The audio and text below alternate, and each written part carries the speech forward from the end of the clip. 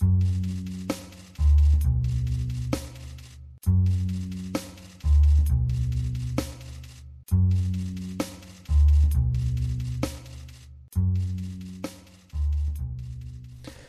welcome to American Horror Story Podcast by Bald Move for Season 6, my Roanoke Nightmare. I'm your host, Aaron. And I'm Cecily. Tonight's episode is for episode 602, Chapter 2. Oh, Chapter 2. Title Episode 2, Season 6, Episode 2, Chapter 2. It's fun. I like this because usually I'd get into these intros and wreck it because I realize halfway through I've forgotten the title and I have to look it up. And now it's just like, what is the episode number? Add a chapter in front of it, you're done. Yeah, you're doing great. So, episode chapter 602. I'll find a new way to fuck it up. What'd you think of this episode? I liked it. I don't care what anybody says. I'm enjoying it. Okay. Seems like everyone hates it. I don't care. I didn't hate it. I'm fine with it. I just thought that we're swerving into some of the worst of the Murphy tendencies of the last few years in the second episode. Like, he's never given us a reason to think he's going to do differently, so why does everyone expect differently? I think that's the problem, is everyone's setting their expectations way too high. I guess if I was an improvisational jazz musician and there's a certain part in, my jam that was making everybody like give a look in the club like someone just farted, that after a while I'd be like, you know what? Maybe it's not that I'm super clever and super like a jazz pioneer. Maybe this part just sucks. But Murphy's just that fart smell. You like that fart smell? That's a strange analogy. Yeah, and I mix all kinds of different visual, audio, olfactory stimulus in my analogy. Yeah, clearly, but sure. So yeah, I was this. To me, the big problem of the episode continues to be the fact that Lee is an unbelievable character, and the other characters act in ways that I find inexplicable. Like, if you think about this, we've spent more time with these characters than we do in the average horror movie, right? Average horror movie is 90 to 120 minutes. We spent that much time with these people. You're more willing to overlook, like, teenagers doing stupid stuff at the cabin with, Freddy or Jason. It'd be Jason with the teenagers at the cabin, chasing after them. Where you're spending a whole season with people. It's like, man, I kind of want to like and admire and be and have these people be a little bit more resourceful. Yeah, I agree with that. I think Shelby's the most unbelievable character. Where she got her steely resolve to suddenly want to stay after an actual threat appears. It directly contradicts her arc from the previous episode, where she was getting more and more frightful. Right, she got scared by the strings. Was it the strings that set her off and made her drive off in her car immediately? Yeah, I think so. Being strung throughout the house, right. Was that it? Right.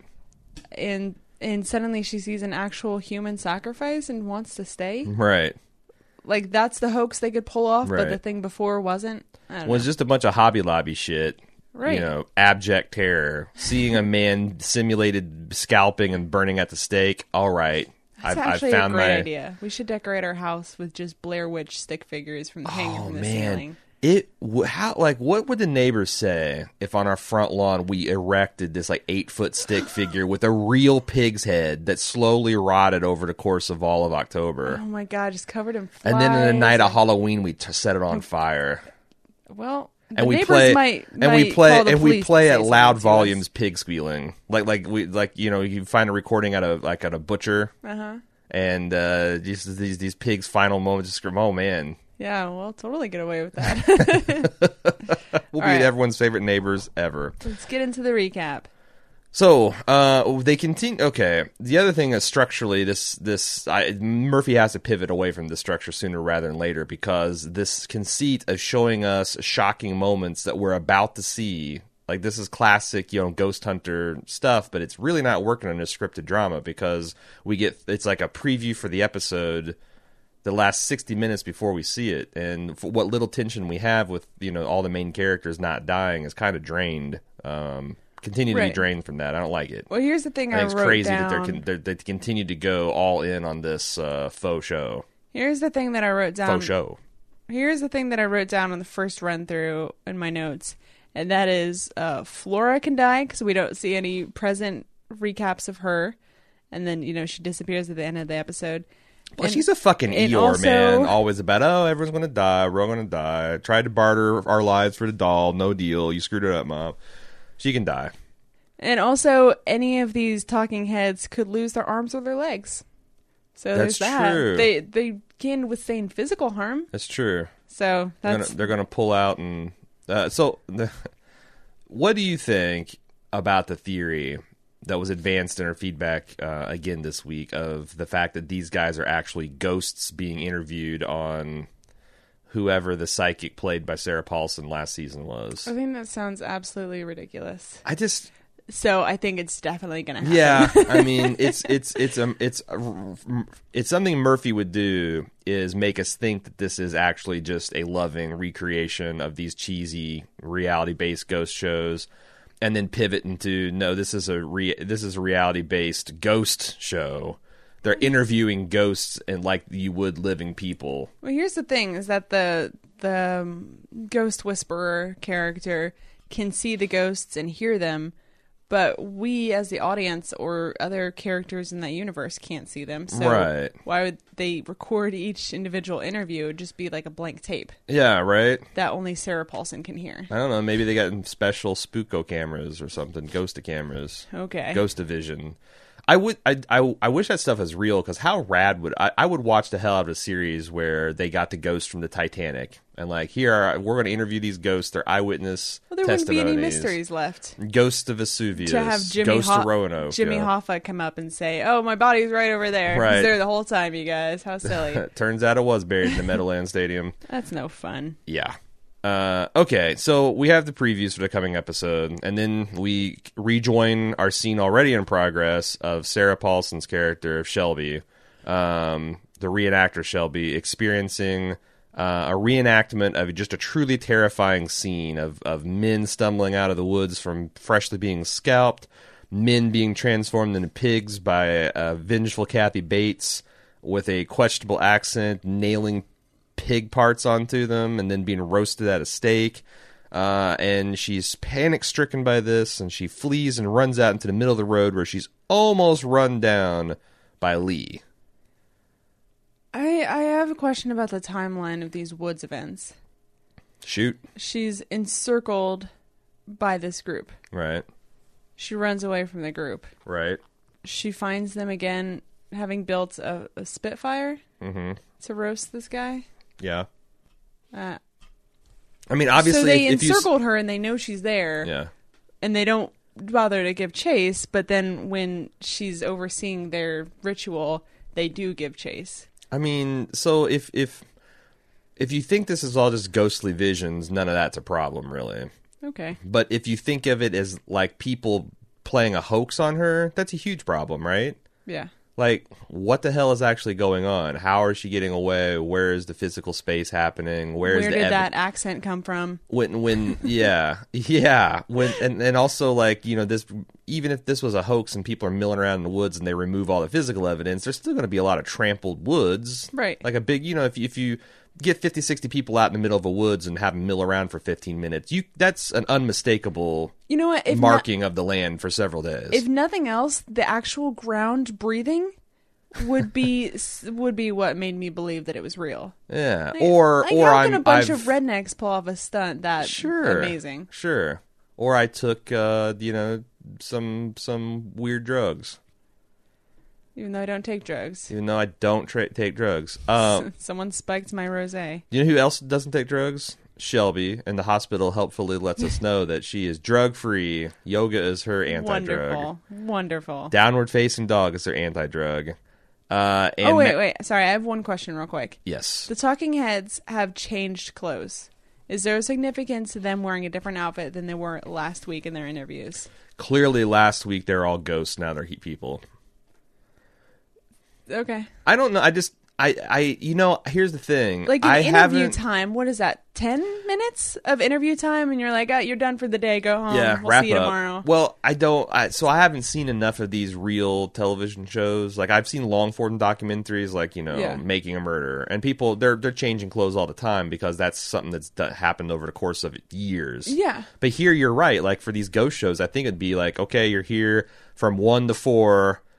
we got everything from you, get out of here. Like, I Yeah, mean, exactly. maybe if there's a follow-up or or another development. Then costuming puts you in the same T-shirt or something. Yeah, just so you don't ask questions. Yeah, I don't know what the rules for continuity on these documentaries are. I remember I was listening to a recent Dan Harmon podcast, and you're talking about the Harmontown documentary and how they were wanting to do reshoots of some scenes, and he's like, "Oh, I realized that I was wearing." But it was like a year later. Yeah, and it's like, "Oh, what was I wearing? And do I even have those clothes anymore?" And then he put on the shirt and realized that he had gained like 50 pounds in a year. Yeah. It didn't work anymore. You know, it's like nothing is real, folks. Everything is magic. But yeah, she almost gets run over by Lee. They take her to the hospital. Matt says, "Hey, you know what? Finally, we'll get someplace else to stay. This is crazy. She was covered in blood, wasn't she? Or no? Why was she taken to the hospital? I think she was covered in blood because like she had run through all the... Yeah. Okay, because I remember I was like, if she wasn't, why the hell did they take her to the hospital? She was scraped up and she passed out on the road. That's why she went to the hospital, I think. Right. And she says, "No, we have to stand our ground. This is an elaborate hoax for those rednecks to run us off our land, and we can't let them do this. Every cent that we own is tied up in this house." And I'm like, okay. Is it? Plus, like, here's the thing. Your entire savings was $40,000. Yeah. For people How that were much living, money did you put in and for people that were renovations? living out in LA, I feel like 40 grand is, I mean, I wouldn't be excited to lose $20,000, but it Right. wouldn't break me. And I'm of fairly modest means. So, In our recent experience, I don't think that's how house buying works. I mean, unless you opted to take actual real money and just put it into the house instead of getting a mortgage or something. and that's like what that. they did. They said it's their entire savings. So what money are they using to renovate the house? Probably. And with renovations, I find it impossible to believe you can't get $75,000 out of that house. Well, I mean, if they disclose the full history of it, the fact that it's got so Apparently many you don't have murders, to. and yeah, just change the street name again. That I guess that's a real thing too. That's something that people have been doing. It's not happened a lot, but like they can, because house numbers get reordered in like 911 things.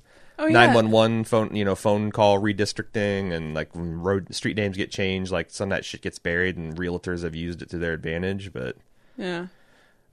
it's not something that like it's not a go-to play, because it's like not super cheap or easy to get a house street address changed.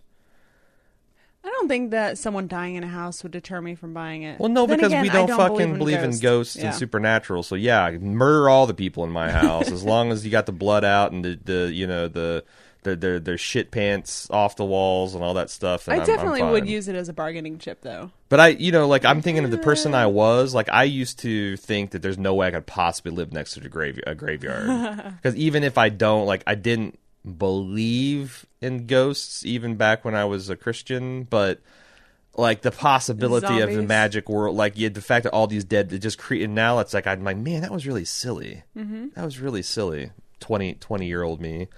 I do, however, believe that you should never build on top of a Native American burial Well, that's ground. just showing respect for other cultures and religions. I mean, But they what am I, definitely an do asshole? come back to life. Yeah. Fact. Yeah, I mean, Native Americans have magic. We know this. It's a true thing. So it's right to respect that and fear it.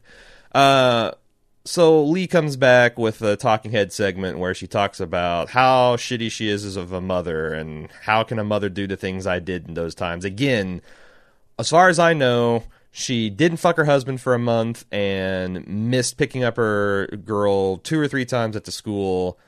I'm not seeing the monster here. I wish they did a think- better job of showing me exactly how bad she got there. I don't know.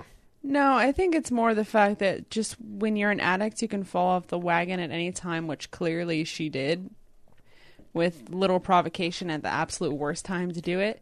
What I'm saying And is you like, just, I think that Mason's point is that you just need some good, clean time before. And how long's it been since she was kicked out?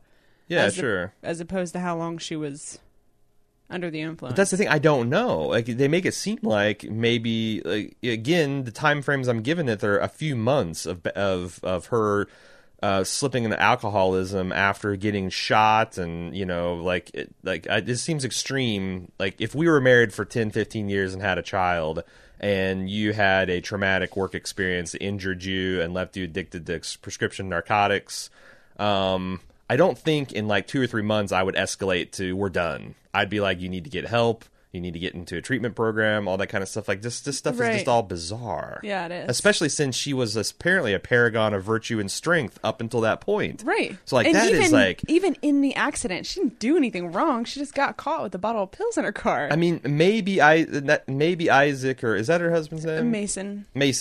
Maybe Mason. Maybe Mason's just a fucking uncompromising narcissistic prick, and we haven't come to appreciate that yet. But like, that's just totally bizarre to me.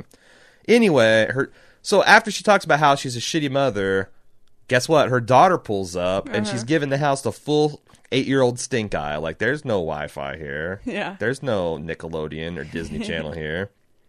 And she says, I'm gonna keep her inside and keep a close eye on. And I'm just, the whole time I'm like, this is horseshit. Like, Murphy is trying to write a universe in which we're going to accept the fact that a mother would bring her child into this circumstances where she's babysitting at best a crazy lady.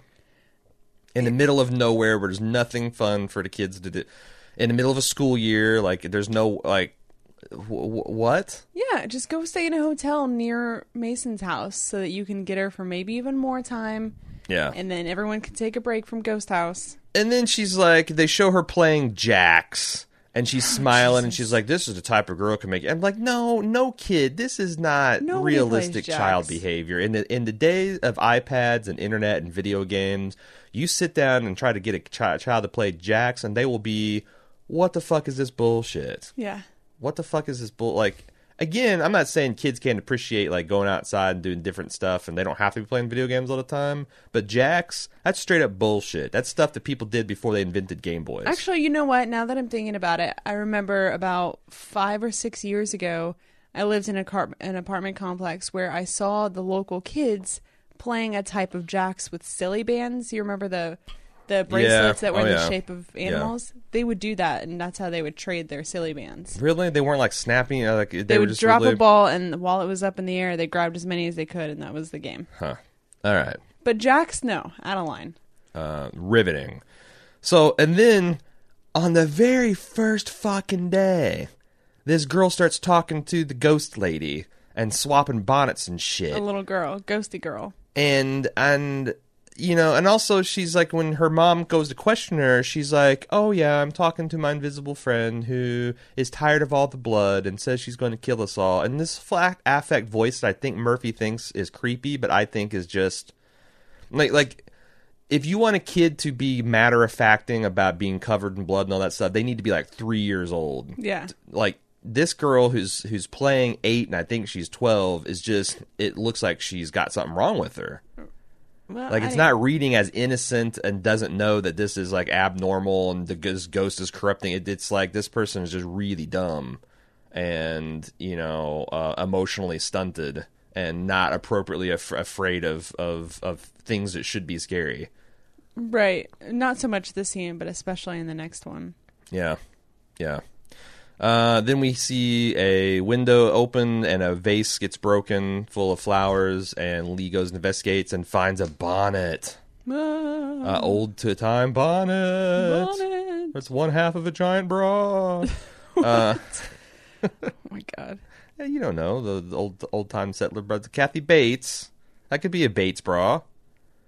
One half of it, sure. One half of it, exactly. Someone cut it in half, and she snapped it through the window. She sniped with her old-timey elastic bra, hit the vase. It shattered. That the broken glass sheared the bra in twain.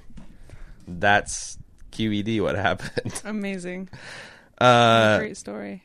So they have a bunch of tension because Shelby quite reasonably points out, what is your sister thinking? She's got all these problems. We've got all these problems. And she's introducing a young girl into the mix. What the fuck? This marriage is primed to explode.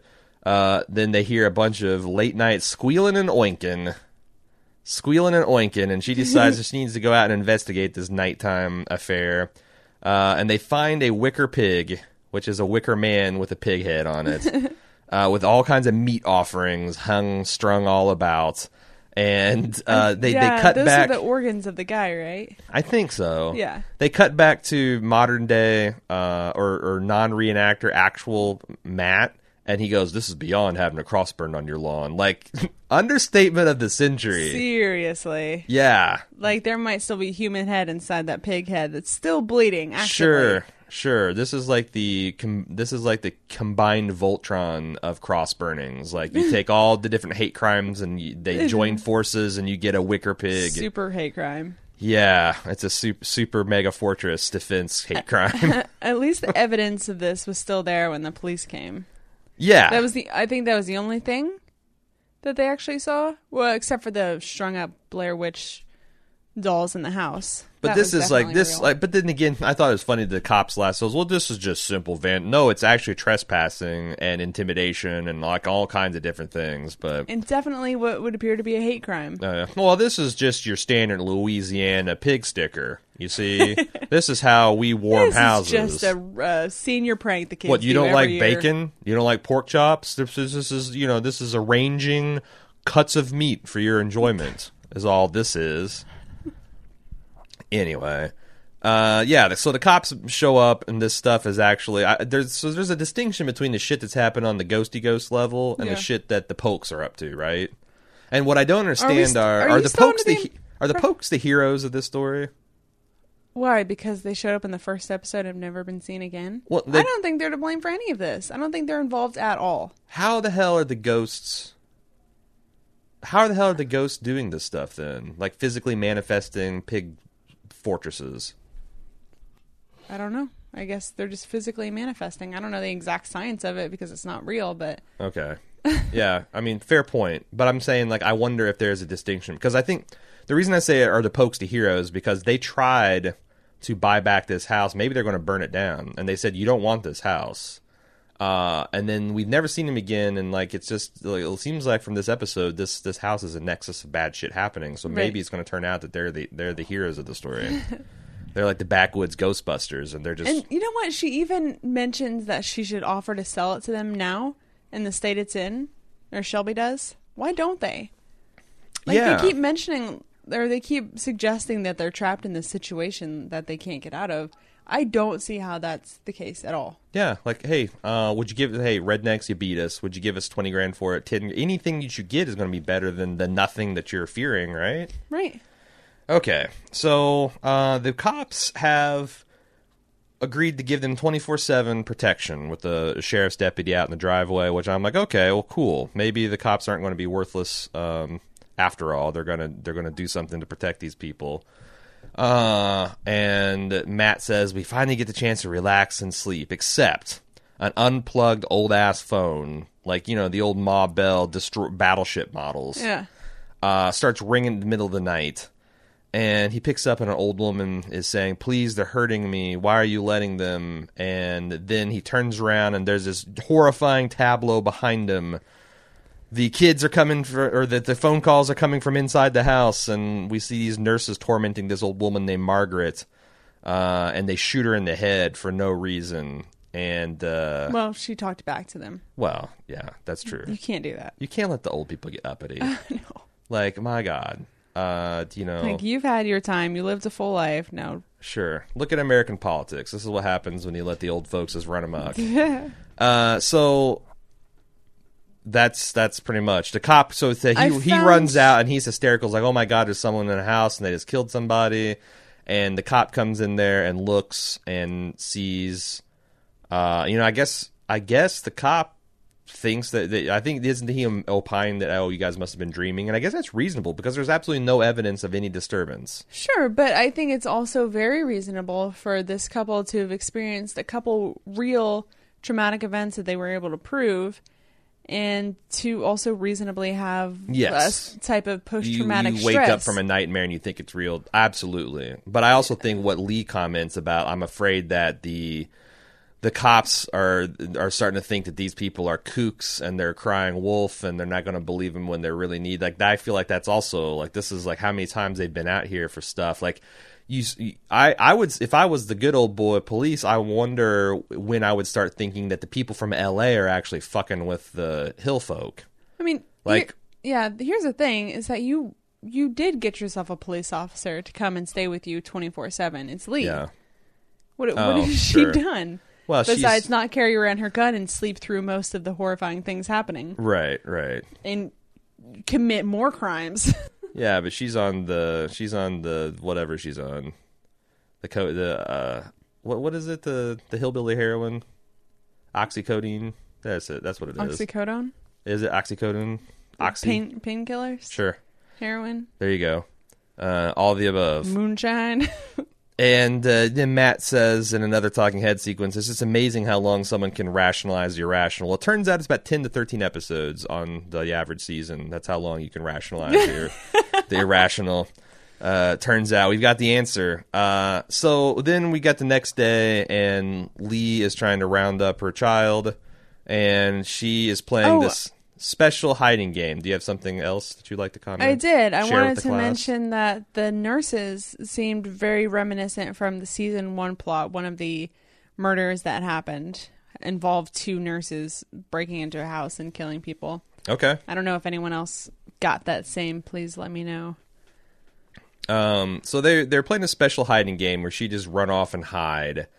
Otherwise known as everything that, or the same thing that all kids do all the time, always. Yeah. Well, I mean, it's not an organized. She's more of an amateur hider. This isn't any kind of professional basis, or it's really a form of guerrilla warfare is what she's trying to do. And I'm like, oh my god, is Murphy going to go the direct Conjuring ripoff, and like they're going to start clapping, and like I started getting excited, but no, nothing that cool is going to happen. No, it was the Sixth Sense ripoff. Have you seen that movie? Oh yeah. Where he's in the, is it the butler? What do you call it? The butler elevator? The dumbwaiter. Dumbwaiter, yeah. Yeah. But they finally find her, and she's having a conversation, and she's bewildered that her friend disappeared, and she says, "I tried to trade her my doll so they wouldn't kill us all." Next scene, we see Mason dragging the child out, putting in the back seat, and like, "Woman, get the fuck away." And I'm like, this is a fine way to handle things. Like this girl, like, yeah, I get it, Mason. You think she's traumatized, but like she's further being traumatized by being ripped away from her mother. Like, and you're gonna save her for last. I think the proper response is to grab her and be all smiles and be like, "Tell your mom goodbye. We'll see her real soon," and just never come back. Talk to the judge. Like, don't rip them away from each other, screaming and crying. Yeah, but I get it that parents sometimes get all fucked up in the head about this shit, and they can't think logically and rationally. So I'll give them a bit of a pass, but this whole storyline is just there is zero thought to making this believable or realistic or sympathetic at all. It's just, I need a girl to be creeped out, I need a girl to be in danger, I need a mother to feel guilty, so I'm gonna throw this thing like literally the first draft of what I can come up with, start filming it. And back to your earlier point, and I understand that this is all subjective, but part of me thinks that Mason was already falling out of love with Lee before she got addicted to drugs, because you go from 0 to not giving a shit about a person. It does feel like a pretense, doesn't it? It does. So, like, you're concerned about your daughter, but there's also what seems to be a very real threat, and you're gonna tear them away and say, hey, you can still get your time with Flora, but she's not coming back here. Right. I'm going to fully embrace that idea, and I'm going to take it one further. I bet we're going to get an episode where you find out that he's actually had a lover this whole time, and you're going to have a vengeance, like a very violent version of Stella Got Her Groove Back kind of thing. I mean, it's even more reason for Flora to act out. It's all happening so fast. Yeah. So then we find out Lee says, "This is the day I fell off the wagon." I'm like, oh, great. I'm taking an annoying character, and now we're going to just delve into the depths of substance abuse with her. Great. Shelby and Matt come flying in when she breaks something, and they find her stumbling drunk in the kitchen, and Shelby's like, this is bullshit, and then she's like, Lee, why'd you throw all these knives in the ceiling? Like, Are we still doing this? Yeah, like, so in this situation, in this house, where knives have already mystically moved around, you see a bunch of, both of you, see a bunch of knives stuck in the ceiling, and your first thought is, Lee's drunkenly acting out. Come on. Right. Don't insult my intent. Like, why? Why? Just have him go right through. Oh, my God, the knives. Yeah. Like, God damn, the fact that she's a stumbling drunk is already a problem.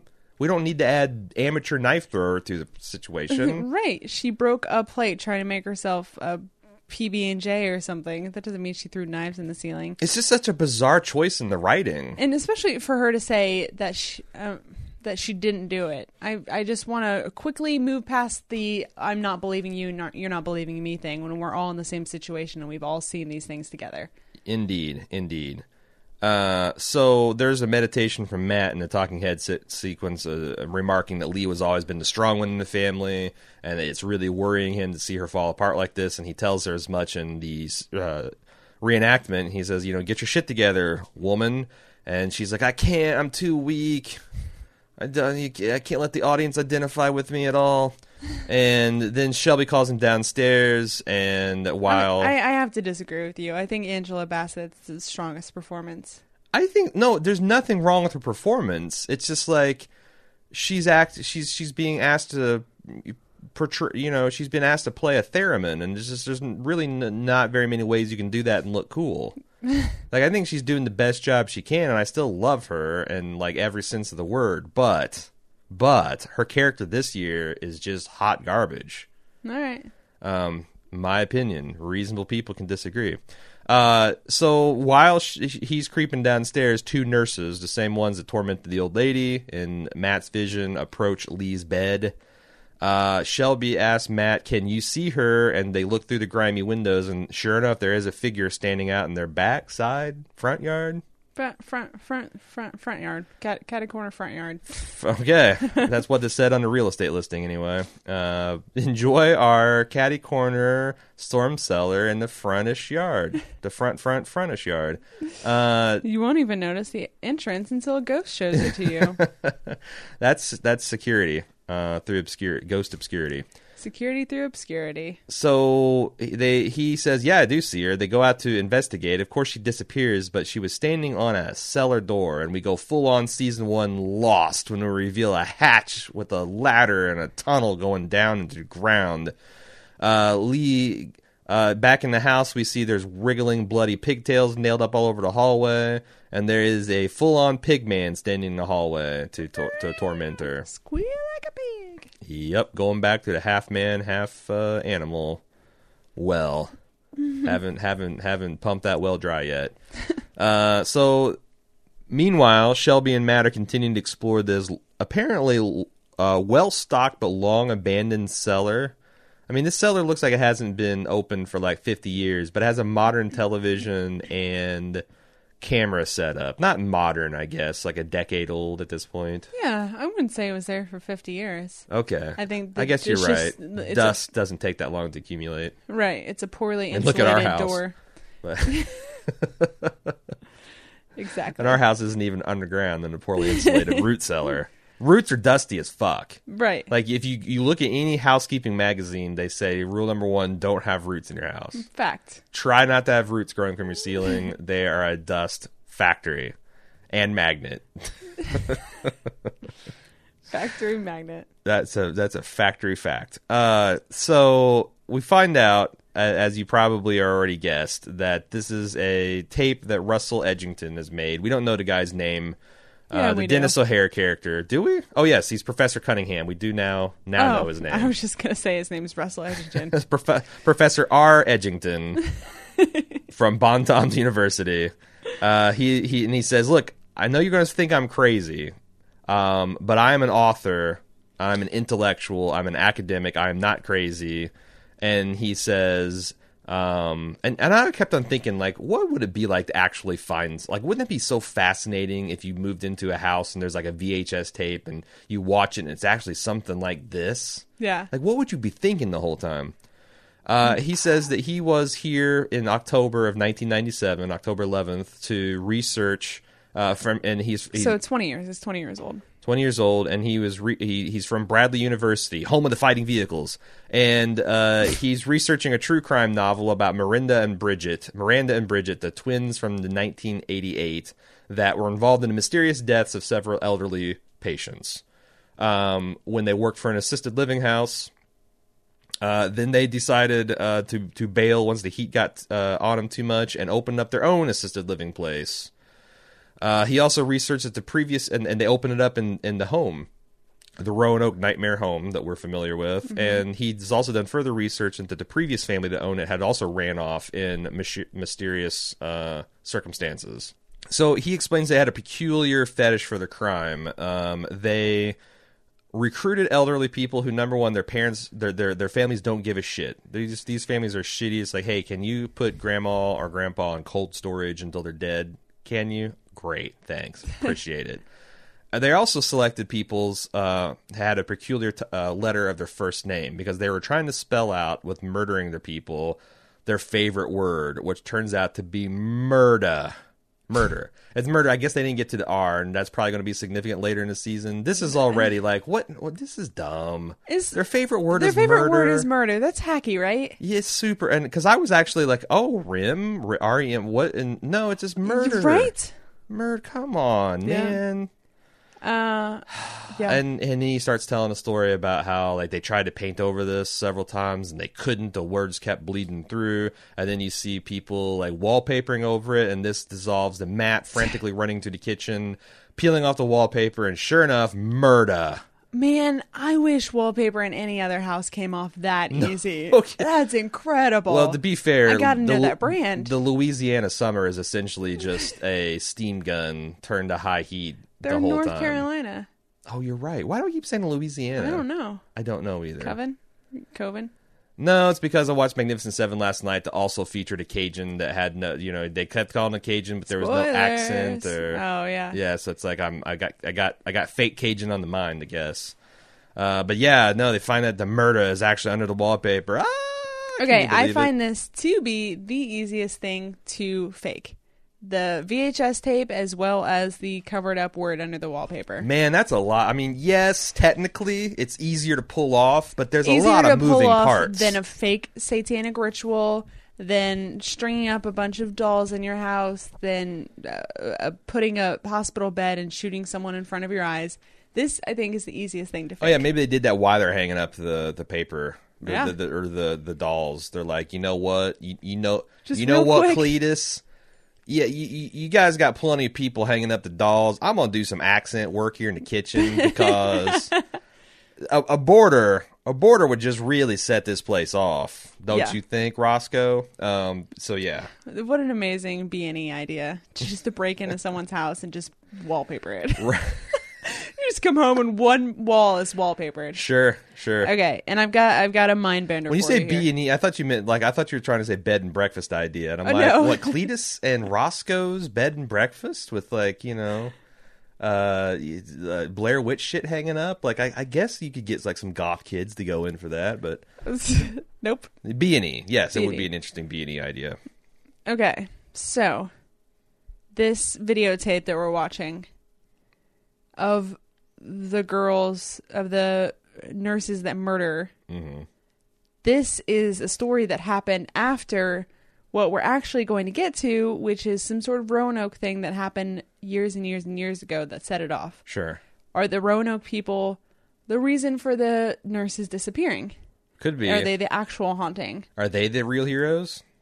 So is this a story within a story within a story within a story? Yeah, like when you're watching Russ. Okay, so we have a story, which is the Ghost Show. Right. A reenactment of Shelby and Matt watching a tape, Yes. which is another show. Then they cut to a reenactment of the nurses. Yes. So yeah, I think you hit. This is limbo. If the nurses die, there's no way they could get back to their brains. No. Yeah. That- I know my Inception rules. So, Was the murder still spinning when we left? Professor Russ E. Edgington opines that the nurses were stopped by something even more evil than they are. I can't stop saying opine. I've noticed that's a little word whisker for me this week. So it's like a total Word of Blair the Witch week. situation.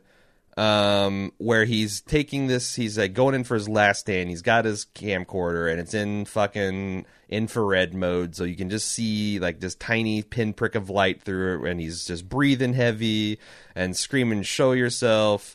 and he gets attacked in the tape, and simultaneously in the real universe, a bloody cleaver is embedded into the front door. Ooh. Still all a hoax. We're very clear about that. Those poke boys. Those pokes, they get up there. They're just They're just practical jokers. bunch of fucking pig pokers is what I think. It's almost Halloween. It is. It's 20 days away.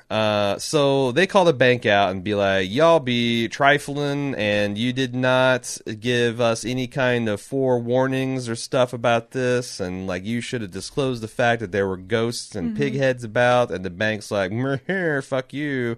We got your money. If you want to sell, we can give we can give the poke boys reasonable and attractive rates. So it's like, why do we even see this scene? Just another lame excuse for why they can't leave the house. My idea is that this guy's such a shit, and that they're going to bring him back later in the season just so he can get his gut splattered for something. Yeah.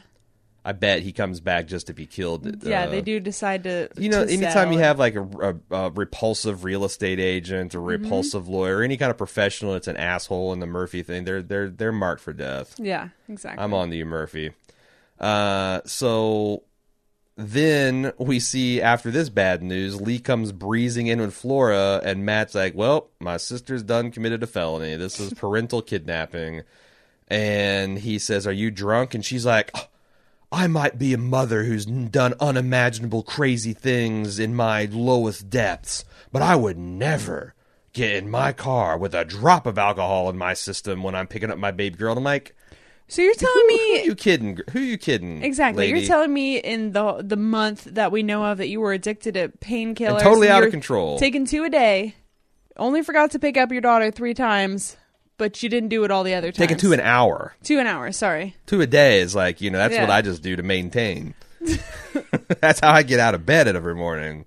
2 an hour, that's extreme. Right. But maybe she's right. Maybe she never drank and drove, just took pills and drove. And that was fine. Yeah. That's an acceptable right. thing to do. Anyway, Matt's like, well, this is crazy because you're going to get us all in a bunch of trouble, and also you're never ever going to see Flora after this stunt. Like, Yeah, where's the justification in your mind for that? I'll see her this one time in exchange for never seeing her again. I do know that there are mothers and fathers that have this crazy magical thinking about how to deal with these kind of custody situations, but they haven't really painted Lee like she's that person. Right. Like, she's this really contradiction of this steely, resourceful, capable person who's also an out-of-control, impulsive lunatic. Again, let me just and posture even that if she had taken Flora and stayed in a hotel near Mason's house, he would have allowed that. There's no reason why he wouldn't have. Well, but the thing is her brother called her out here, so like I understand why she's out here. Everyone go stay in a hotel. Get the fuck out of there. Yeah, right. Season over. They can't let them run him off, man. All right. So anyway, Mason calls, and of course he's fucking livid and scared, and Shelby does a very good job of talking him down and talking sense. Like, I was proud of her for not, escalating the situation. This seems like something that a smart person would do. So why is the yoga bunny, who's all carrot lattes and stuff, why is she the one making all this sense? I don't know. Like, I feel like maybe Matt should have this the one that's possessed. Or you're always more sane and capable when you're dealing with someone else's problems. Haven't you noticed that? What? Yeah. I don't deal with anyone else's problems. No, I mean, like, like if I'm just saying, like, well, maybe no, this I isn't get anything. it. I understand. Yeah. I'm making a bad joke. Because you're too far. You're one step removed from the insanity yourself. So then we see a ghost encounter from Flora's perspective. We see a spirit beckoning her outside, and then shortly after, Lee discovers she's missing, and she runs out into a suddenly foggy, pigtail-covered woods in broad daylight. And then we have a jump scare involving Cuba Gooding Jr. Like, non-threatening black man. Took me a couple scenes to recover from that. But, I thought it was just funny that he just burst out like, hey, are you okay, Lee? So I thought it was just so funny. Yeah. It's like next episode, Wayne Brady's gonna get me. You know, like hey, I'm on Whose Line. Then we see the family converge on a clearing where Flora's yellow hoodie is like 100 feet up, some kind of Carolina swamp tree. Yeah. Scary. Child's being abducted by ghosts are always move your scare needle. Or is it just a windy day? I just That's the knives got blown up into the ceiling. Don't you find There's that a freak upwind that just gets whipped through the kitchen and I find that to be more reasonable than assuming that a small child climbed to the top of this very tall tree, left her sweatshirt. Well, obviously and the then what? ghost did it. Come on. That's the implication here. Oh, I know what the implication is. I'm just telling you it's stupid. The ghost had her out on a boat like 20 miles from shore, and there's an implication.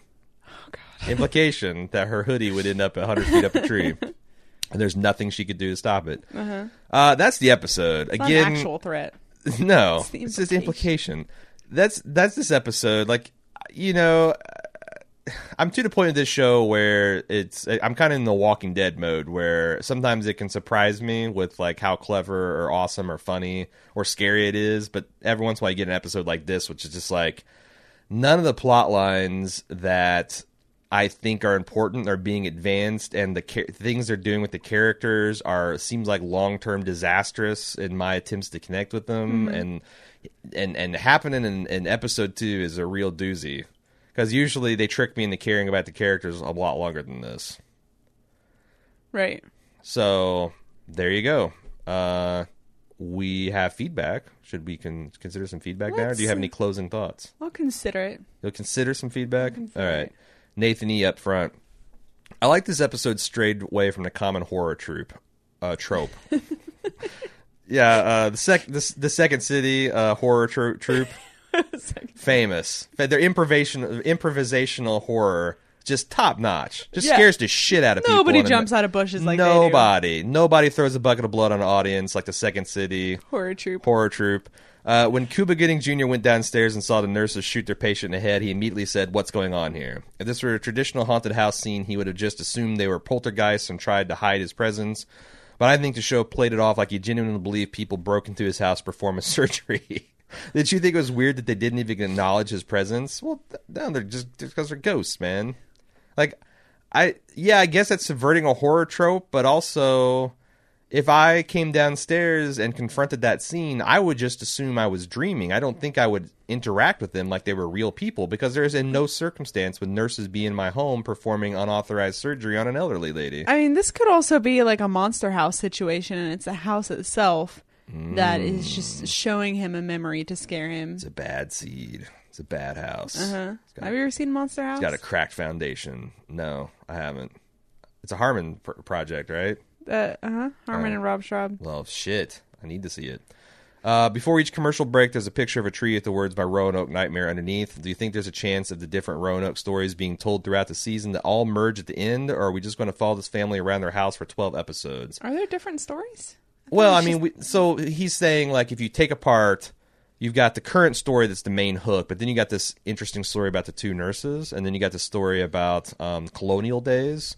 And then there might even be an in-between kind of time story where, like, there was Indian strife and scalpings and stuff, and then, like, this witch story. Like, there's a lot of... I guess he's saying, like, are they going to focus on this, or is this a springboard to where they go into a deeper investigation of the Roanoke happenings? And you mean the 7th layer of story? Yes. We got to go deeper. It's like an onion. I just know if we don't stop before too long, we're going to hit a Balrog, and then nobody wants that. Murphy, you're diving too deeply and greedily. I don't know. Like, I think that would be interesting. My hope is that they abandoned it. I don't know how. I don't know how they're going to pivot away from this, but I think they have to, because there just really isn't any tension. There really isn't any tension unless you're really scared about Flora or Mason dying. Not much in the way of tension. A lot of limbs on the line, though. A lot of limbs. True. Garrett G., in your first podcast, you discussed it as Lily, Robbie, and the other guy. Did we? Andre Holland, right? Yeah, Andre Holland. Were the survivors, and Paulson and Cuba Gooding Jr., CGJ. Where it's actually easier to say his name than his initials. Yeah. CGJ. That's a tongue twister. CGJ. Sells seashells by the sea bay. Anyway, the Lily Robbie and such were the survivors, and the Paulson and such were the reenactors. When I watched it, I took as Robbie and the other guy were the actors on a production discussing what is known from eyewitness accounts, and they were watching what actually happened to Paulson and CGJ.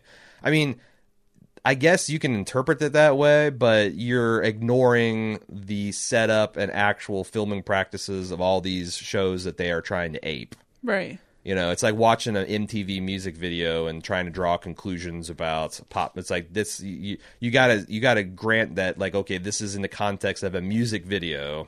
This is in the context of a reality ghost show. They never do it to where they hire the.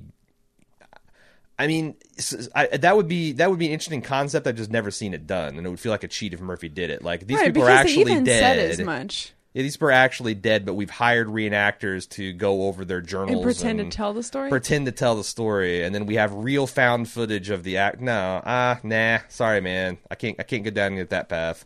If you're right, you get all the internet points, though.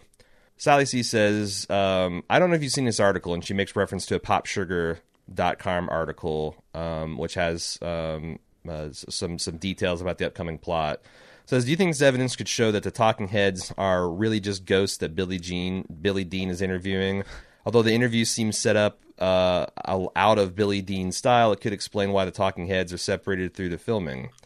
In addition, this is just a theory. It could also explain why these three are the only ones being interviewed. You'd think that Lee's husband, who, by the way, is the only one reacting correctly to Flora's communication of that fucker Priscilla, granted, would also have a cameo in the interviews. Not to mention, this could lead to one hell of a Halloween episode. Even though I wish they would do what you guys postulated last week with the 2 or 3 episodes in one case in this Roanoke TV series, they could reveal the ghost status and even have both actors and ghosts exploring the grounds and have the shit totally hit the fan. Not to mention, Evan Peters could be the actor playing the Pigman, and he eventually gets killed by the real Pigman, Finn Whitrock. I don't know. I'm just thinking. I tell you what, it would be an excellent use of Evan Peters' main acting skill of screaming senselessly. Just put on the pig head and be you, man. Yeah, be you. So her thought is, like, again, this is all plausible except for it would be, in my opinion, Murphy cynically exploiting what we know about these reality shows to subvert them, and I don't know if that's fair or not. Right. Like, if that's an interesting twist, that, like, at the end, these are actually, even though this is not what Billy Dean does, and this is not the style of that kind of show, you know, there have been psychic shows and the crossing over and all that horse shit, and, like, they just do things differently, because as Cecily said, ghosts aren't real, and even if they are, you can't catch them on camera. Everybody knows that. Right. If we're living in a day of filmable ghosts, then, like, ghosts become people. If ghosts can materialize a body and start talking to us and do, you know, publicity tours, they're fucking people. And that would be a crazy rad world to live in, but it's not the world that even ghost people live in. So I just don't know. But I do want to see Evan Peters as the Pigman. Nathan P scolds me, says, really, Aaron? We told you to watch seasons 1 and 2 like 2 years ago, and you still haven't? Why are you depriving yourself of the actual good seasons? Hey, you son of a bitch. I got shit to do, man. Like, I've watched, like... Yeah, you got video games to play and fans to disappoint. I laugh bitter laughs whenever when someone criticizes the amount of TV I watch. Like, come on, like, I'm not even, like, get after Jim. Jim's a guy that never watches TV. I at least watch other television. Hey, don't deflect. I do. That's my judo move, especially since he never listens to any of these podcasts and has no idea. Like, I could just, like, run this covert subversive campaign against his popularity and love, and he'd never know. Never know. Don't anyone tell him in the forums. I'm not above a bloody coup or a purge of the Aaron non-Aaron loyalists. I'd probably fuck it up and purge the Aaron loyalists and just really screw myself. Yeah. Anyway, He says, after he gets done scolding me, I did a shitty job of saying what I meant to say last week, so I'll try it again. The reason this season is reminding me of Asylum is because of the tone. It doesn't feel as pulpy as seasons 3 through 5 yet, and the show feels like it's taking itself more seriously than odd joke here, musical number there, Evan Peters shout, shout, shout everywhere. I suppose I really should have said Murder House given the ghosts of the episodes, so sorry. But I thought this week was also pretty good. I think people need to cool it and not sound so entitled about wanting the show to change its current format so early. Aw. Give it time for the show. I want my outrage. Give it time for the show within a show. I'm with you, man. Huh? I'm with Nathan 100%. It's 2 episodes, and if I already said this, but if you're expecting this to be the best thing on television, then you've already come to the wrong place. And it's your fault for watching 5 seasons and not knowing any better. This season feels more dreadful than the past 3, which seem to rely on big horrors at the start, such as the Minotaur, Twisty, Addiction Demon, that kept me awake for the first few nights, but ultimately got boring as the episodes progressed. That said, I would not be surprised if one of the twists this season is that the show within the show is playing up everything for viewership. I could totally see a scene later of an exec on the show saying, "We added the murder nurses to double our viewing figures." Anyway, you guys will probably figure out what actually happens in the first 5 minutes of the podcast because you guys are bald move and therefore crazy good at this stuff. Aww. Oh, I don't know about that. So wrong, but thank you. Well, thank you. He says, and Scream Queens is actually good. I know you guys aren't on the biggest Emma Roberts fans. I love Emma Roberts. Yeah. I think her tragic pairing with Evan Peters is the big problem. Yeah. And you know what? Now that I'm thinking about it, the reason why maybe the first couple of American Horror Story seasons were stronger, I enjoy the latter seasons more for the fact that they went away from making it about a teenage romance, which is super annoying. Mm-hmm. It's a very particular subset of people that enjoy that. Yeah. 35-year-old women, maybe. Teenage girls. The Twilight fan base, but it's just, I don't like it. I like Thaisa Farmiga, but I just don't need to see her falling in love with Evan Peters again. Especially a brain damaged, raised from the dead Evan Peters. Yeah, which that's... it's funny because, man, if I'd known more about Evan Peters going into that season, I'd have laughed so hard that they were making him play a mentally challenged Frankenstein character. Yeah, and it's so funny in retrospect. And the Emma Roberts, all the characters she plays are fine. Mm-hmm. You know, in real life, she beats up Evan Peters, so that's fine. That's fine. It's not okay, actually. Domestic abuse in any way, shape, or form is not and he's okay. doing some crazy speculation about maybe doing a commissioned podcast for some episodes of Scream Queens. Well, you'll probably get him to watch the first couple seasons of American Horror Story before that. Hillary writes in, the Generation Y podcast covered the mystery of the lost colony of Roanoke back in March of 2014, episode 57. If you'd like to listen, I remember listening to the episode and finding it super intriguing, so I'm very excited that this season of American Horror Story could have that tie-in. Yeah, thanks for mentioning that. I didn't get a chance to listen to it, but I'm going to add it to my podcast queue because I'm a big fan of history, and also like it's research for the podcast. It's a win-win. Yeah. So thank you for that, Hillary. KCC, when does the season take place? In Chapter 1, we see Matt leaving the hotel room while the OJ police chase is on the TV, which is in 1994. Okay, I got to stop you there. It's not the OJ That police is chase. not the OJ police chase. There's no... That is, like... It was a please fun explain, homage to Cuba Gooding Jr., I think. Please explain why people think, other than the fact that it'd be super funny that it was, why it's the OJ police chase. Because the OJ police chase was involving a white Bronco. Yeah. There is no white Bronco on the screen at all. There's no cop cars on the screen. Yeah, I think this is just standard copter traffic cam that they show on the news every evening and morning. And the found footage is from 1997, so we know it has to be after that. I'm assuming it's just current day, because it almost always is when they don't directly mention it. Right. So, but yeah, I think that's the thing. If you think that it's the O.J. Simpson trial he's watching, then you're going to get your timelines all fucked up. So, they also want to know, Casey does, how you rank the seasons to date.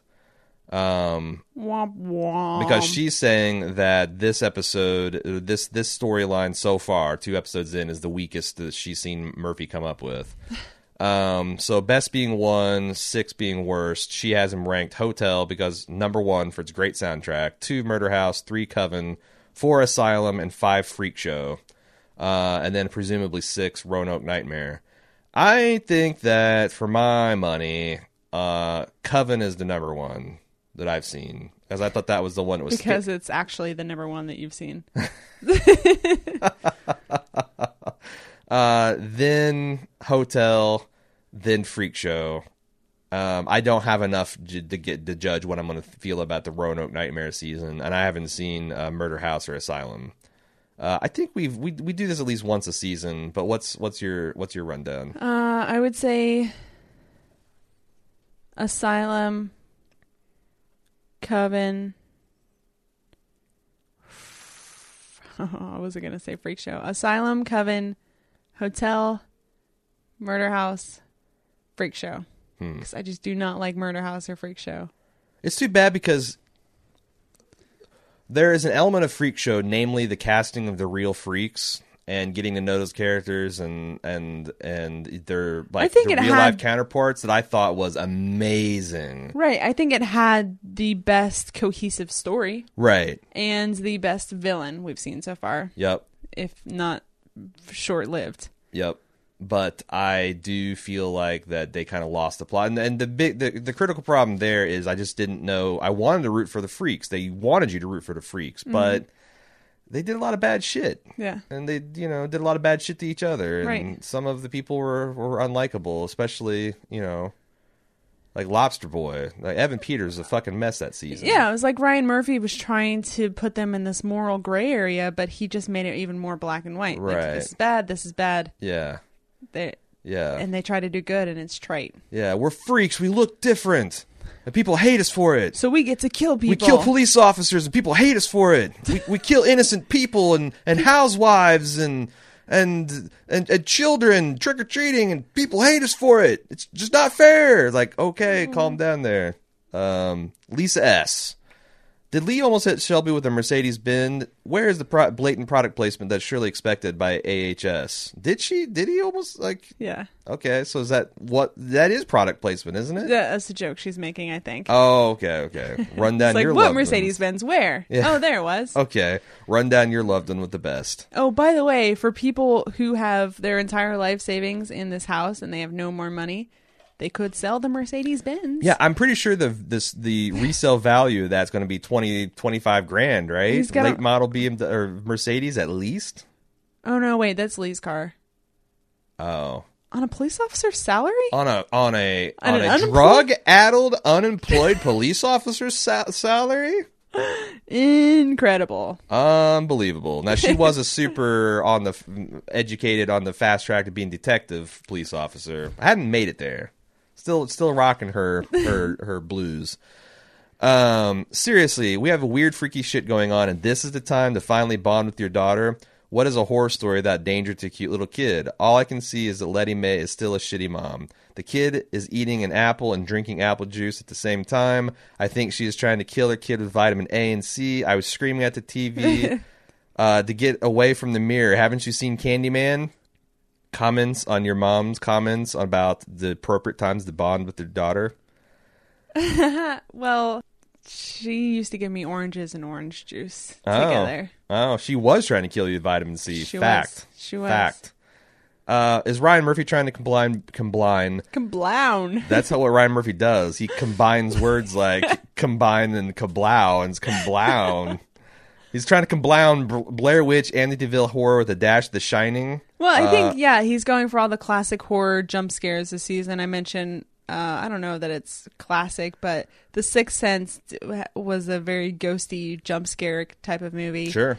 Blair Witch was, even down to Russell Edgington walking around with, homemade footage straight up his face into his nose holes. Mm-hmm. In Amityville Horror? Mm-hmm. Oh, there's so many of those. I don't remember. I can't wait. Haunted House, like that and Poltergeist. It's more about the house and what it's doing. I know that they said they're not going to currently, but I can't wait for the Conjuring folks to finally get to the Amityville Horror. Oh, right. Because that's like they constantly mention that and leading up to it, and then it's like, now let's tell you a story that's not as scary and interesting. Right. And it's still super scary and interesting.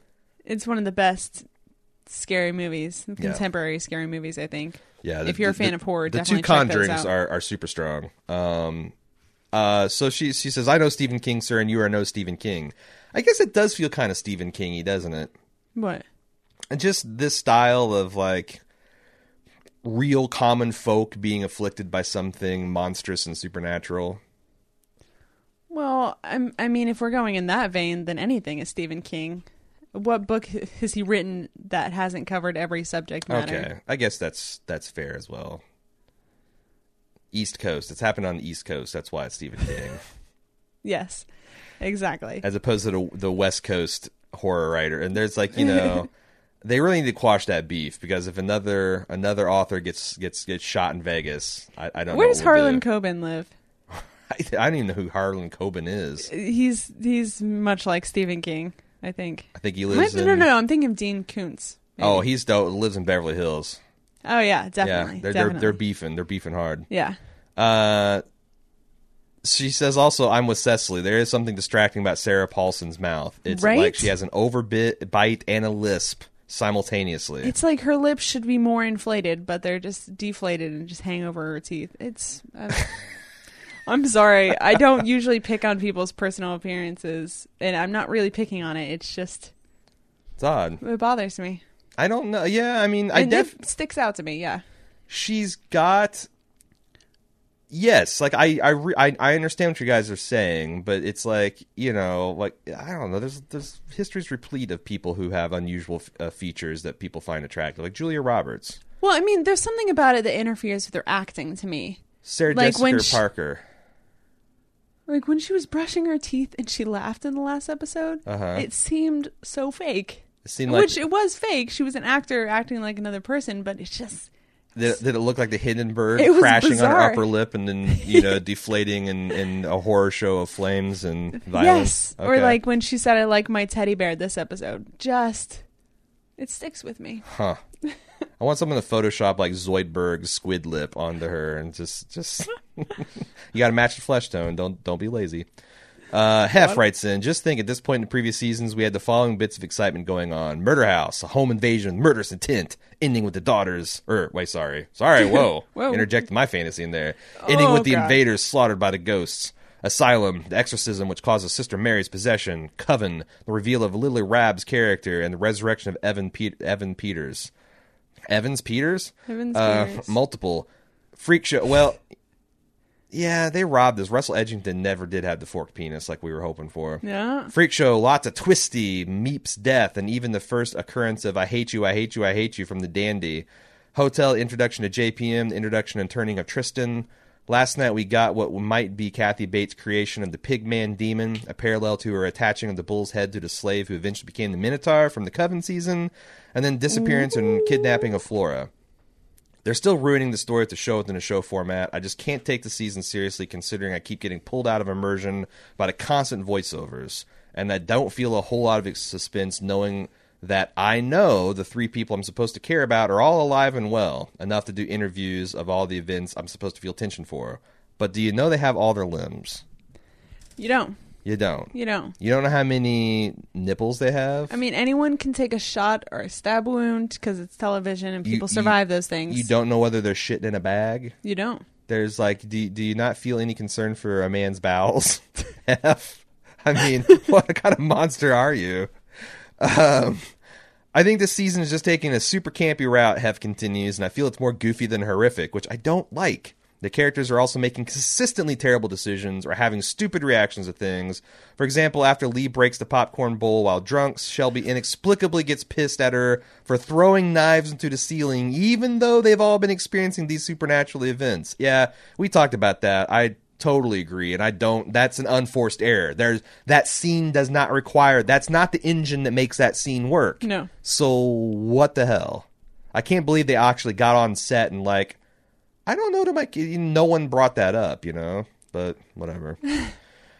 He's of the opinion they need to do 180 real soon, or he's going to dub this season American Horror Novella and bow out early. Underwood says, I think this is the best 2-episode start since Murder House. Maybe it's just that I like this kind of horror more than previous seasons, but I've been slightly scared at least once each episode, and I enjoy that. Yes. When what's her name? Lee was walking through the house in a drunken stupor and seeing all those things, I actually had to turn the volume way down on the TV because I knew a jump scare was going to get me. Really? And it did, still. That doesn't happen. I've never been scared on any of these seasons. See, I've been scared in a lot of these seasons. Of course, I'm a bit easier to scare than you. But, yeah, definitely. They... despite everything else, are building some effective attention. Not that I think Sarah Paulson's going to die, but I'm going to get scared. I'm afraid that I'm going to get scared. That's tension enough for what it is. You're concerned about your own bowels? I'm concerned about my own bowels, yes, because I'm not a fucking monster. F. Regarding the show within a show format, I don't think it's going to last the whole season like everyone else. If anyone saw the next time on, maybe it's starting to end next episode. I did see that. I'm not sure what evidence you're citing for an ending, but we'll see. We'll find out together. Amy J says, I know we're only 2 episodes in at this point, but I'm already starting to feel a detrimental lack of focus and progression. Sure, we had a few glimpses of Kathy Bates and some ending intrigue with Flora gone missing, but other than that, the majority of the episodes went over familiar ground of something freaky happening to either Sarah Paulson or Cuba Gooding Jr. giving the whole "we were damned if we were going to be driven out" speech. In classic Murphy style, we've been smacked in the face with a new subplot, the Killer Nurse Sisters, before the first Kathy Bates and Company has ever been really fully explained. The lack of fluency in knitting these narrative threads together has made the show so far feel like a series of campy tableaus rather than a full and satisfying story, which is one of my biggest complaints with Hotel. I think everyone just needs to hold on to their butts. That's the thing. Like, I think you can layer on mystery on top of mystery, so long as you get around to servicing those in a satisfying and well-paced manner. But I also kind of understand where Amy's coming from, because in recent history, it's been very uneven on that. Yeah. The pacing and how intriguing things are. And I don't know. I mean, I feel like the other thing that worked about Freak Show was Twisty. Yeah. Like, not only was he just creepy, but then they did the heel face turn that was just kind of emotionally resonant and devastating. Like, I feel like that was one thing where, an example of kind of like American Horror Story operating at peak efficiently, and that was on an off season. So yeah. I don't know. It's I feel like it's interesting because it seems like part of the fan experience of watching American Horror Story is debating in real time whether this is good American Horror Story. It's kind of like, part of the joys of being a cat owner is getting with other cat owners and just bitching about which of your cats is the fucking worst, which is the most murderous, which is the most hateful, the laziest, greedy. I mean, dog owners aren't like that. Dog owners are just like, oh, we have such good boys. Cats are just like, oh, yeah, totally, these bitches. Yeah. Just bitches and assholes living in our house, shitting in boxes. It's crazy. We love them so much also. But that's like American Horror Story, right? Right. American Horror Story is the wild animal that is in your house, shits in boxes, tears up your furniture. At any time. Yeah. It could slit your throat, but you keep coming back on Wednesday. And even listening to podcasts, you sick fucks. What's like, come on. You guys, analysis. None of us can talk bad. None of us can talk about bad, and not me least of all, because I'm making the podcast. That's orders of magnitude more effort and care and attention. Like, what the hell is wrong with us all? Okay, I was going to read Michelle, but I just was handed breaking news from my editorial team here. Josh F. with a subject: Ryan Murphy hints at season twist structure. Is this a little bit spoilery? You've read it, I haven't. I haven't read the article. I just read the email, and I don't think it is. It's just Ryan Murphy saying, hold on to your butts, like I just said. Okay, so Ryan Murphy, because that's okay. So we'll have a meta conversation here, I'm sure. So Josh F. says, I thought this was an interesting yet informative, an interesting yet somewhat vague piece of information that Ryan Murphy dropped, which gives me hope that the season is not going to be the same storytelling structure all season long. At the very least, it confirms that everything isn't what it seems on the surface. Here's a quote from Uproxx, entitled American Horror Story Season 6 Twist. Ryan Murphy says, even though the subject matter has gotten out, it's irrelevant because nobody gets what we're doing, says co-creator Brad Falchuk. Okay, that wasn't Ryan Murphy. No matter what you think it is, it's not that. Then episode 6 comes and you're like, wait, what happened? Adds Murphy, it's a hat on a hat on a hat on a hat that we've had to protect. While Murphy thinks the twist separates the season into 2 halves, Falchuk considers it 3 unique stories. He says it's like episodes 1 through 5, 6 through 9, and 10 is its own thing. Murphy, Falchuk, if you are you cannot pat yourself on the back for successfully concealing the hat within a hat within a hat structure in the same interview that you reveal. And 2 episodes in, you're like, we can't hold it anymore. Like, you guys are It's like giving a 6-year-old a secret. They really are. It's like asking my son to keep a birthday present surprise or any kind of surprise for more than 3 seconds. Yeah. Like, he does this every season. I mean, but that's the thing. It's the formula for every season. Midway through, they're going to flip the script on you. It's just what they do. Yeah. It's formulaic. It's not groundbreaking. Yeah. I don't know. It's interesting because, like, last season with, you know, and plus he lies. Like, last season with Lady Gaga, like, when people were talking about her being a vampire, he's like, hey, you know, the secret is she's not really a vampire. Like, I'm really turning the whole vampire structure on its head. And then you realize, no, you're not. She just doesn't bite people. Yeah. Yeah, like that's been done. I guarantee that version of vampire has been done. Like, you know, your glampire thing is all busted and weak. But it's like, you know, he can't get it out of his own way on these things. So, yeah, Mercedes-Benz. Bring the hammer. Michelle back with a hammer. I'm really into Kathy Bates' character this season. I'm so intrigued by the creepy mystery behind why she is what she is. And her vaguely Irish colonial accent. Yeah, it's. What is she doing? She's doing a 16th century Baltimore accent, and it's super authentic. I guess I've got a wax cylinder recording of a 16th century Old Bay commercial that I'll play next episode. Wonderful. And we'll all find out that nope, Kathy Bates is nailing this. Can't wait. I thought her mini speech last night was really interesting, so I did research into it and found that it's pulled from a poem called Amerigrin's Challenge, which is derived from the original song of Amerigrin. Oh. I'm Harrigan Galligan was a legendary bard and spoke these words as he set foot on Irish soil for the first time. I'm telling you, this name is Gaelic as fuck. I had no defense against it. Gaelic? Yeah. So he's a legendary bard and spoke these words as he set foot on Irish soil for the first time. Apparently, in the early 1900s, scholars suggested the poem had both spiritual and cosmological meaning, connecting both the soul and the cosmos world. But it also had been suggested that it was a meta-psychosis sorcery connection, especially in that sorcerers had been believed to have been able to shapeshift. After seeing a part of it recited by Kathy Bates' character last night, it seems as though Murphy is using it to take a show into dark places involving demonic rituals. Interesting to say the least. So here's the Amerigrin's Challenge, and I think she italics the part that Kathy Bates actually said. I am a wind across the sea. I am a flood across the plain. I am the roar of the tides. I am a stag of 7 tines. I am a dewdrop let fall by the sun. Honestly, nothing more horrific than a dewdrop.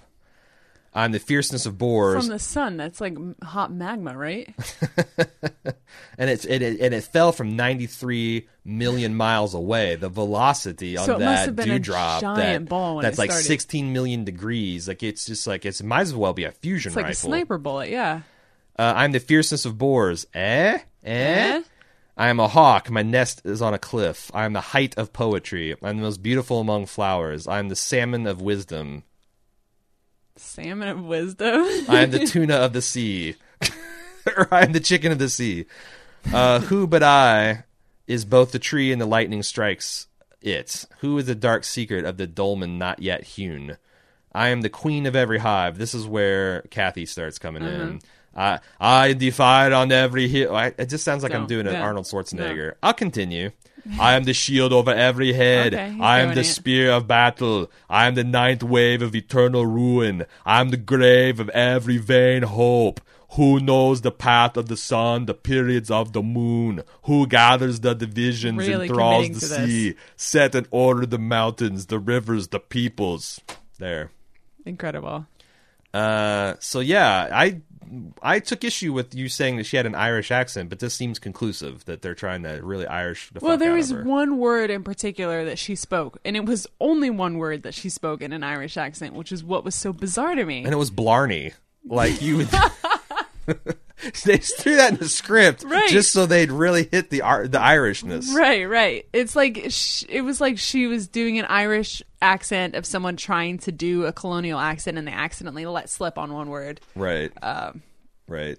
Yeah. No. Bizarre. Yeah. Yep. She comes out. Aaron I get Blarney. it. I could. It's good I admit Kathy Bates is doing a great job, and she's probably doing a great accent, but Sure. it's just so obscure Uh-huh. that people just can't relate to that. And Do you think that? I think that Ryan does this as a meta. Like people gave him shit for because she had a crazy Southern accent in the Covenant season. That was her first, that's right? fine, yeah. Um, Louisiana Southern. but And then he's nobody wanted her to do Old Bay. Yeah, then she does the Balmer accent, and now she's doing this. Like, I feel like that this is something that Murphy does in a medicine because he's interested in it. Like, this is your thing now, Kathy. No, I guess that's true. You talking kooky accents? Yeah, because she doesn't have any control over this. It's not like she's making the creative. She's not No, she Marlon was. Brandoing. In Freak Show at least. What? That doing the accent was her decision. But what I'm saying is they gave her this Baltimore roots, so it makes sense for her to like. Oh yeah, she just ran with the old timey accent. Yeah, or maybe you're right. Nothing's saying that as a 16th century Irish colonial in a reenactment that she has to do this crazy Irish, which is not going to be authentic anyway. I mean, that's the thing. It's like either you have everyone do it or no one at all, and I can almost guarantee you not everyone's going to be doing it. Yeah. But anyway, American. Lady Gaga was in this episode. Nuh-uh. Yeah, she was dressed as the Enchantress from Suicide Squad. She was in this episode. Seriously? Yeah, she was the one that was like standing right over her shoulder. She had like the long brown hair and like the. No, I did not. I'm gonna have to go back and watch that. Oh, No, yeah. I did not realize that. Holy shit. Oh yeah, it doesn't even look like her. Wow, well, there's why I didn't realize it. So interesting. I could Yeah, totally get behind the Lady Gaga. She was like Enchantress. chanting right at her shoulder the whole time. Okay. Well, I was fixated on Kathy Bates and couldn't take my eyes off her accent. Yeah. Yeah. It's like, you know how It's when like you're looking for it- when you get into a neighborhood and you're like in the last little leg of the directions, you have to turn down the radio. Yeah, so Like, you can see better. I had to turn my eyeballs down so I could hear her accent better. Like all of my senses were focused. I had Yeah. to just feel my way. Yeah. Yeah. Yeah. It's exactly how it works. Anyway, I hope you guys have enjoyed this podcast, and We enjoyed making it. we did. We had a lot of fun. And we'll see what Murphy has cooked up in store for us next week on the next episode, which I predict will be called Chapter 3. If you'd like to send us feedback, ahs@baldmove.com or get on forums.baldmove.com, where you can discuss each week's episode with your merry band of fellow watchers and listeners and fans And masochist. and masochists. And we will see you next week. Until then, I'm Aaron. And I'm Cecily. Have a great weekend. I'll probably still be Cecily next week too.